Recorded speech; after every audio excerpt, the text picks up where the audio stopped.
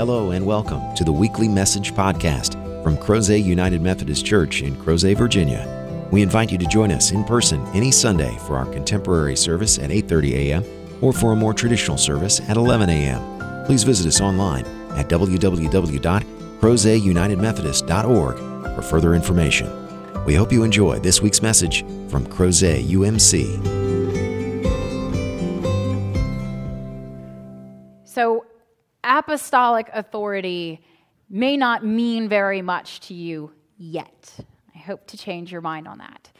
I think one of the greatest treasures of being part of a global church, and by global I mean not just United Methodism world round, but part of the church universal, all of Christendom. I don't count us to be only Methodists as Christians, but that we have all kinds of brothers and sisters and denominations all over the world. But one of the joys of being an apostolic church is that we recognize that the church was not built on a structure. It's not about a flow chart of an episcopacy, but instead it's about people. Jesus turned to Peter and said to him, I am going to build my church on you, on a person. I'm going to start with this relationship, and I am going to build something massive, incredible, redemptive, and by God's grace, transformative. That was the motivation. Not that we would set up this rubric, this organizational flow chart, and that everyone would just find their piece in there and that there would be no accountability. Instead, the apostolic church is absolutely about accountability because our power and our authority in the church comes from Jesus Christ, and one day we shall stand before him and account for how we've used that power.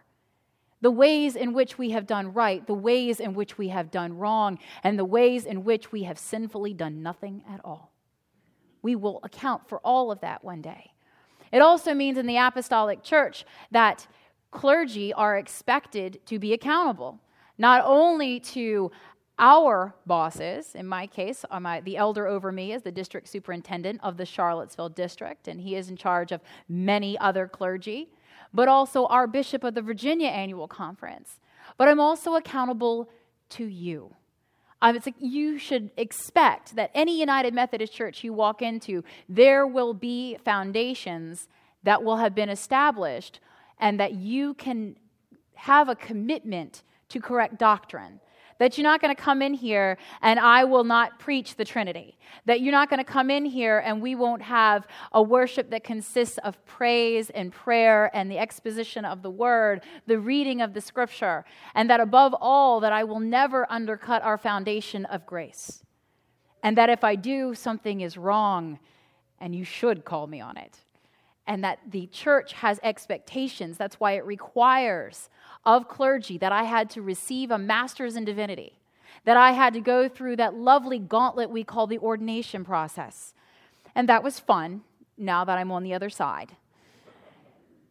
But because it's important to the church that you have the very best that any clergy has to bring. That we are educated and trained and prepared as much as you possibly can be for ministry on the fly. But that at the core of all of it is our faith and our doctrine from which I will not stray. Because not only do you deserve that unadulterated gospel, but because I have sworn to be a safe keeper of the authority that has been vested in me. There are many times throughout my day when I'm in the office and I look at that genealogy of my ordination and it feels like a heavy burden. So many incredible names are on that list. So many people who made leaps and bounds of progress for our faith in Christendom. And here's my name tacked on to the end. No pressure. No pressure that somebody won't look back and go, we might have wasted some authority there. Instead, it makes me want to be better. It makes me want to ensure that what happens here under my leadership is not only orthodox in the sense that we are following our discipline and our beliefs, but that it is vibrant and alive and purposeful. The church is about people. It is not about an institution. And the times in our entire history, and I'm not talking about just United Methodism, but going all the way back to the beginning after Peter took over, the times that we have failed have not been a flaw in apostolic authority. Instead, it was because people strayed and they forgot why we are here. We are here because in the gospel account of John, God so loved the world. The church is for everyone. The whole world should be here. The church should reflect the multiplicity and the plurality and the glory of all human creation. All of us stand in the need of grace that only Jesus Christ can bestow. And so everyone should have their opportunity to meet their Savior, to encounter radical grace, to repent and turn from their sinfulness and embrace the freedom and liberty that we have. The church is a conduit for that. It is not the keeper. And unfortunately, so often in the scripture that I read to you, people miss the part where Jesus was investing in people, and people obscure the line about it is important that you take this knowledge that God has given to you and use it for the kingdom. And instead they get to that little piece on the end that says, whatever you bind on earth will be bound in heaven, and whatever you loose on earth will be loosed in heaven. As if all of a sudden we've become gatekeepers. And we might, if we were not looking at the full context of Jesus' words, think that that was it. That suddenly the church had become gatekeepers, and whatever Peter decided was a sin was suddenly a sin. But instead, that's not what was happening. Because Jesus also said to the disciples, the standard by which you forgive will be the standard applied to you on the day of judgment. And so if our desire truly is to transform this world, and to let all people encounter Jesus Christ, then we have to be willing to forgive when people ask for forgiveness. We have to be willing, instead of binding people, we have to free them. And that is really difficult in today's world. All this week, as I was recovering and dealing with, all of the emails that happen when you're sick. And my inbox was blowing up and my phone was going off because this was a hard week for Crozet in Charlottesville. This was a really difficult weekend. It had been a hard week of preparation for so many people in many different communities within our larger geographical community because we lost another 19-year-old to suicide. We lost another bright, beautiful soul to mental illness. And people gathered to mourn and be comforted by their God for that. But it was also a day yesterday when others gathered together to proclaim their freedom to hate. And while I had company staying with me, and I did not go down to the rally or the counter rally, as some white supremacists and KKK members decided that they thought it would be appropriate to express their displeasure with the removal of a statue of General Robert E. Lee, another group counter-protested, and they went out to meet hate head-on. And part of me really wanted to support that initiative. But then I read that 23 of those counter-protesters had to be arrested because they started pelting the original protesters with water bottles and garbage. And I have to tell you that it reminded me of why we need the church. Because the church reminds us that for all of our passion and the feelings, that visceral feeling in our heart and in our gut about what is right and what is wrong and justice and the need to stand up against that kind of hatred, for all of that, sometimes the church needs to remind us that there are right ways to do things and wrong ways. And even if your heart is in the right place, if you go about it the wrong way, you're causing more damage. So many people, not just Christians, but so many Christians decided to have a protest about hatred by gathering in churches in Charlottesville. And there together, they let the lines of denominationalism wash away, and they prayed together, and they sang songs of peace and praise to the ultimate Prince of Peace. And that feels like a triumph for me. That feels like a glorious thing. But unfortunately, the other happened too.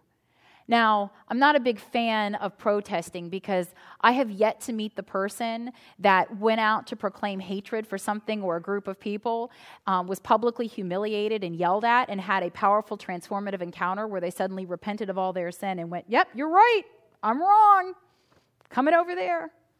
In fact, if you publicly humiliate me, I'm more likely to dig in my heels and get nastier with you. And so I believe that, again, the gift of the church is in relationship. In the fact that I am called first and foremost to love my God. And if I love my God, then I have to listen to the next greatest commandment, and that is to love others. And only that is going to bring peace. Only that. And so I have had plenty of times in my life, though, where I can tell you that because I'm trying to do what God tells me to do, and it's not because I want to do it, but because God tells me I have to do it, that there are times where I have gotten into a relationship with somebody who was my enemy. And at first they were my enemy, and then the more that I started to learn their name, and the more that I started to listen to their story, that suddenly they became more of an acquaintance, and God helped me over time. They have become my friend, and it's really hard to hate your friend. Well played, God. And so suddenly I find myself in a relationship that allows me to not only hear someone and give them the dignity that God endowed them with, but they can now do the same for me. And it is in that powerful relationship that change is truly made. But it's long, and it's hard, and it is work. And one by one heart by one heart, I believe God makes change. And the church is supposed to be a sanctuary for that kind of relationship. You're sitting in the midst of people that didn't vote the way you voted. You're sitting in the midst of people that don't feel the way you feel about all of the things that are very important to you. And some of the things that are most important to you, someone else over here is going, I could care less about that. But what is it that binds us? Is it not Christ? Is it not Christ that overrides every political affiliation, every musical preference, every way of dress and speak and human culture? It is Christ that can truly transform. And the United Methodist Church's mission is to make disciples of Jesus Christ for the transformation of the world. Because if you are making a disciple, you are getting into relationship. Because discipleship is not just making Christians. Do you notice that we don't say that? We're not making Christians. There are denominations that are all about making Christians. 3,000 souls were saved at our barbecue yesterday. There are those churches. And God love them. That's their business. We are not in the Christian-making business. We are in the disciple-making business. Christians believe in Jesus Christ. Disciples follow him. And so we are here to not only help someone open their heart and become part of the Christendom that we have encountered, but we are here to walk with them, to enable them to walk, to learn their gifts and their graces, to discover their time and their talent, and to put it at use to build the kingdom. We're not here to whip around a little Jesus and say, God bless you, go forth.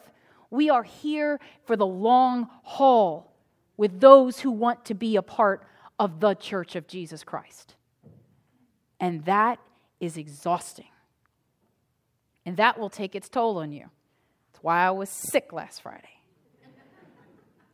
Because walking with 16, 3, and 4-year-olds, I'll wear you out. My immune system had had enough.